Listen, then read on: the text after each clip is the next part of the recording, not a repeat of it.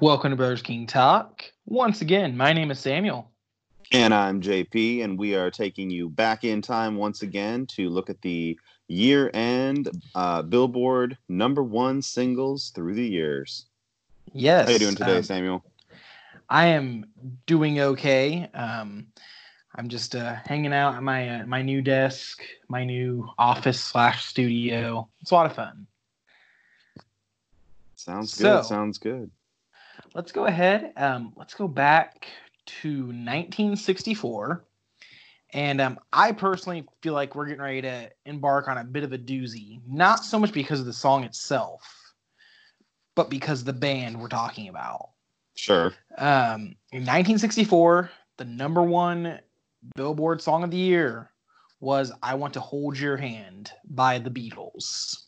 Mm-hmm. Yes.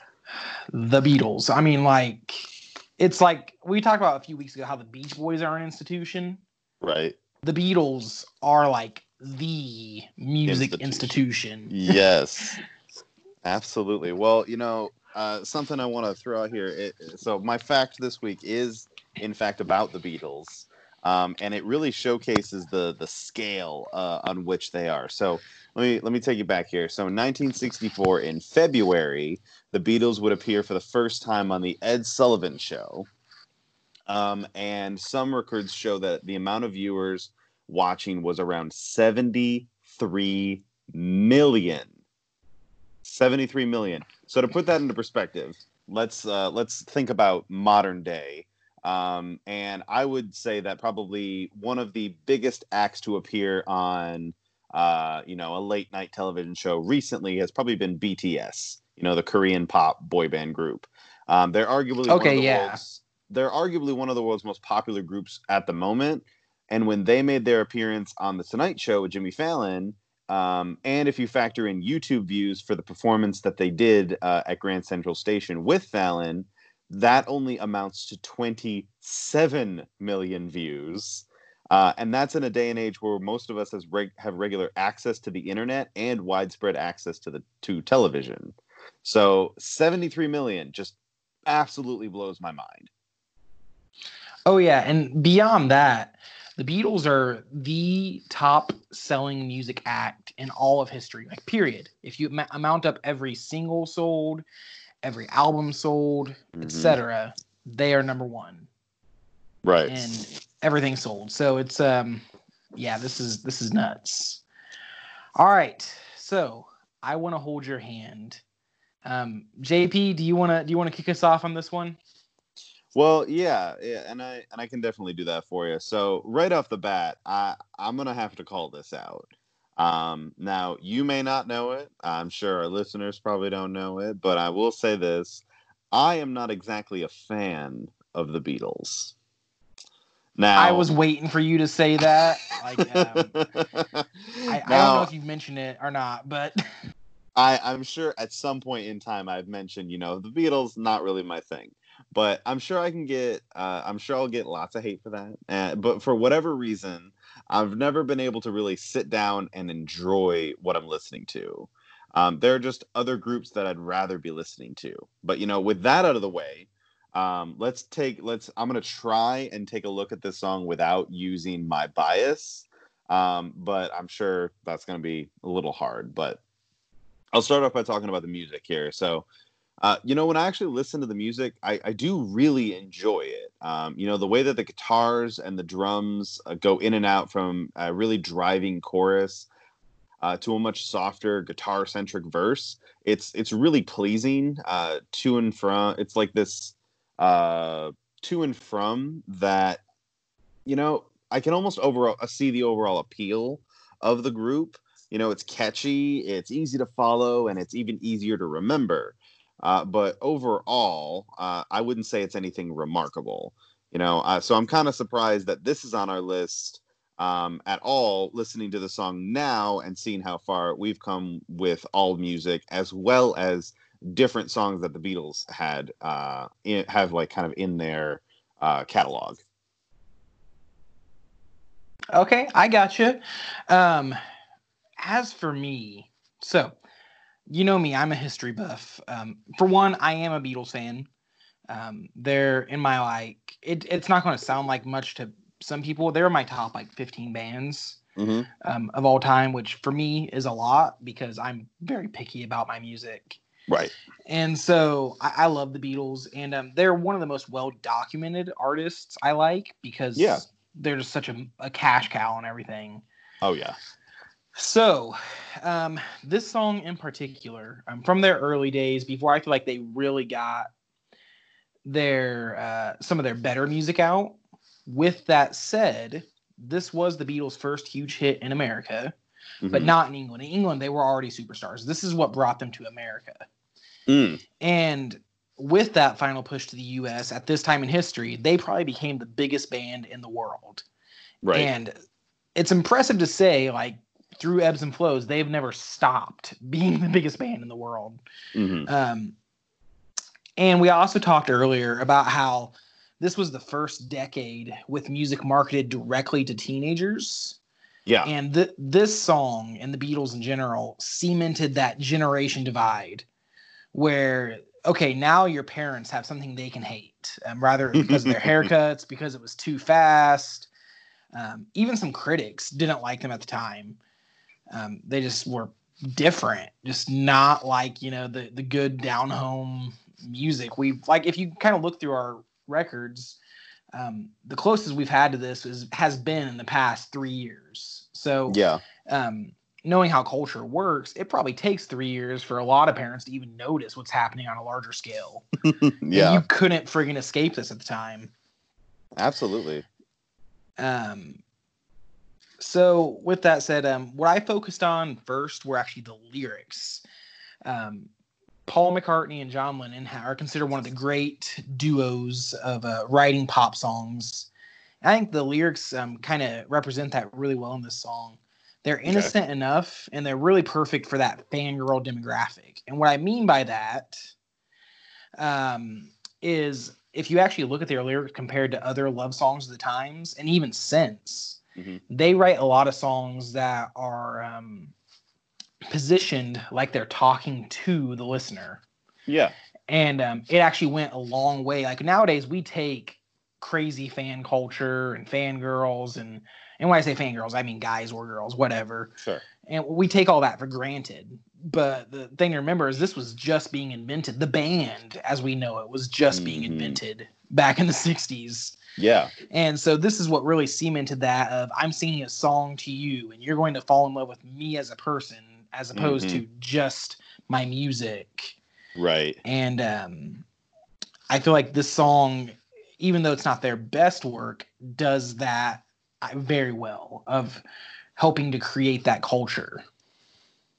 Yeah, it's interesting that you say that about singing directly to the listener, because it's not something that I'd really noticed, but in the past, and even songs like sang by groups like the Beach Boys, or just the one that we talked about last 2 weeks rather, Beach Boys and Jimmy Glimmer, those two songs, they almost sound like they're being sung, and they're being sung to someone, but it's not the listener. It's like you're a third party watching this go down between two separate people, and it's the singer and who they're singing to. And so I really think that's very interesting that you point that out, where this is the Beatles singing directly to the person who's listening, to kind of build on that fangirl or fan guy, whoever aspect of, hey, this is for you. This is who I'm singing to. I'm not singing to someone else that you don't know about, and you're just watching on the sidelines. You're part of the song. Yeah, absolutely. The music also serves perfectly into that. It's safe, but it's just rambunctious enough to maybe itch their parents' ears a little bit, right?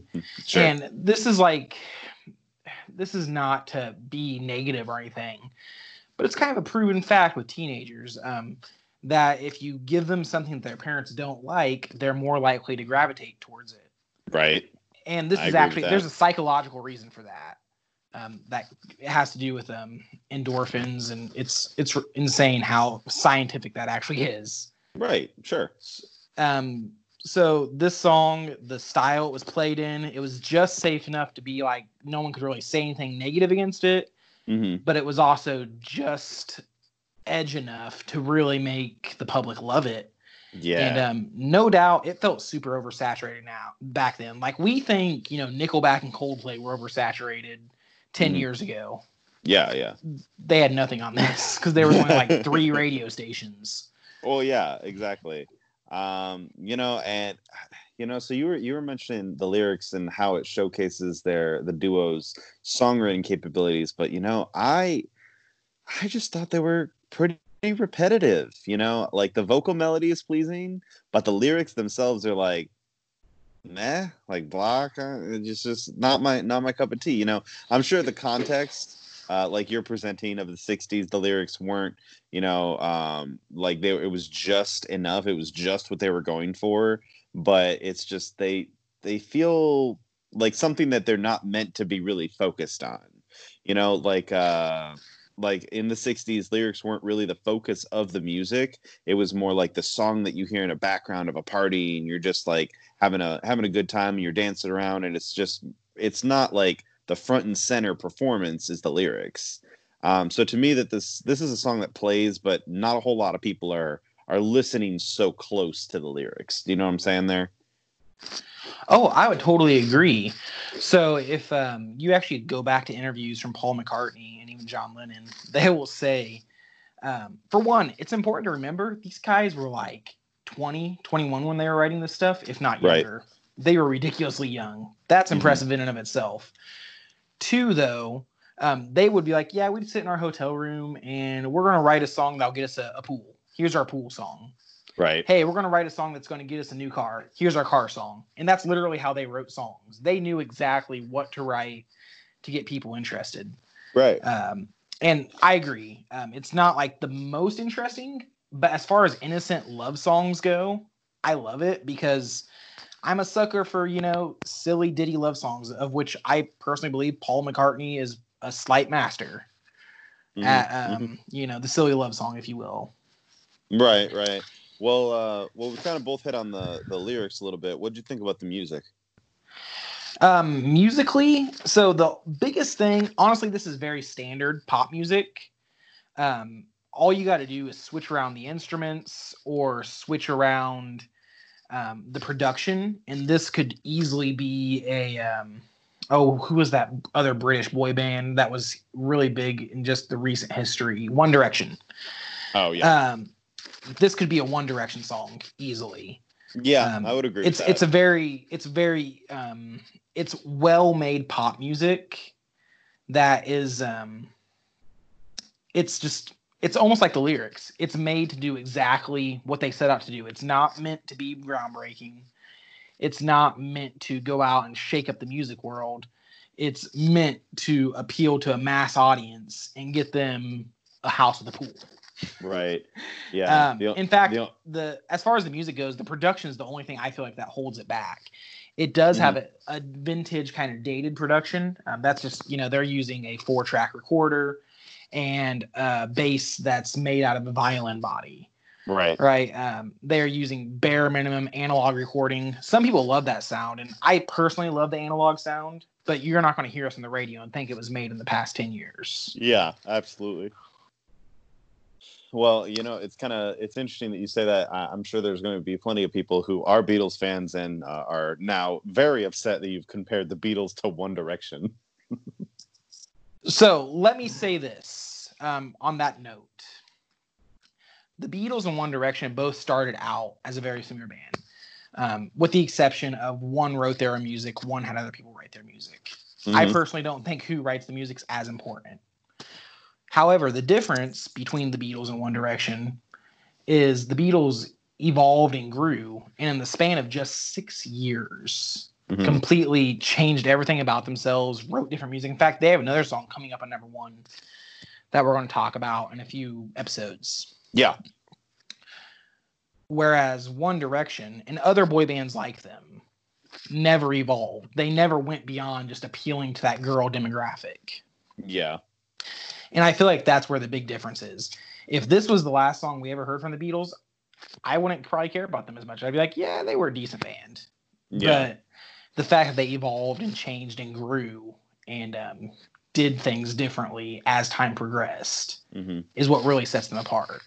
Okay. Yeah, I definitely see the difference there. That's a really good point in terms of, it's like, yes, they are they started out in similar ways, but it's what you do with fame and what you do with the time that you have in your band that's really going to set you apart from the mainstream. Yeah. So this is a little band that stuck around, forever shrouded in myth and legend. The surviving members of the Ringo Starr and Paul McCartney, as well as the people surrounding them, do their best to make the band a mythology. That's their whole entire deal. It's like they're basically their own little superhero story now.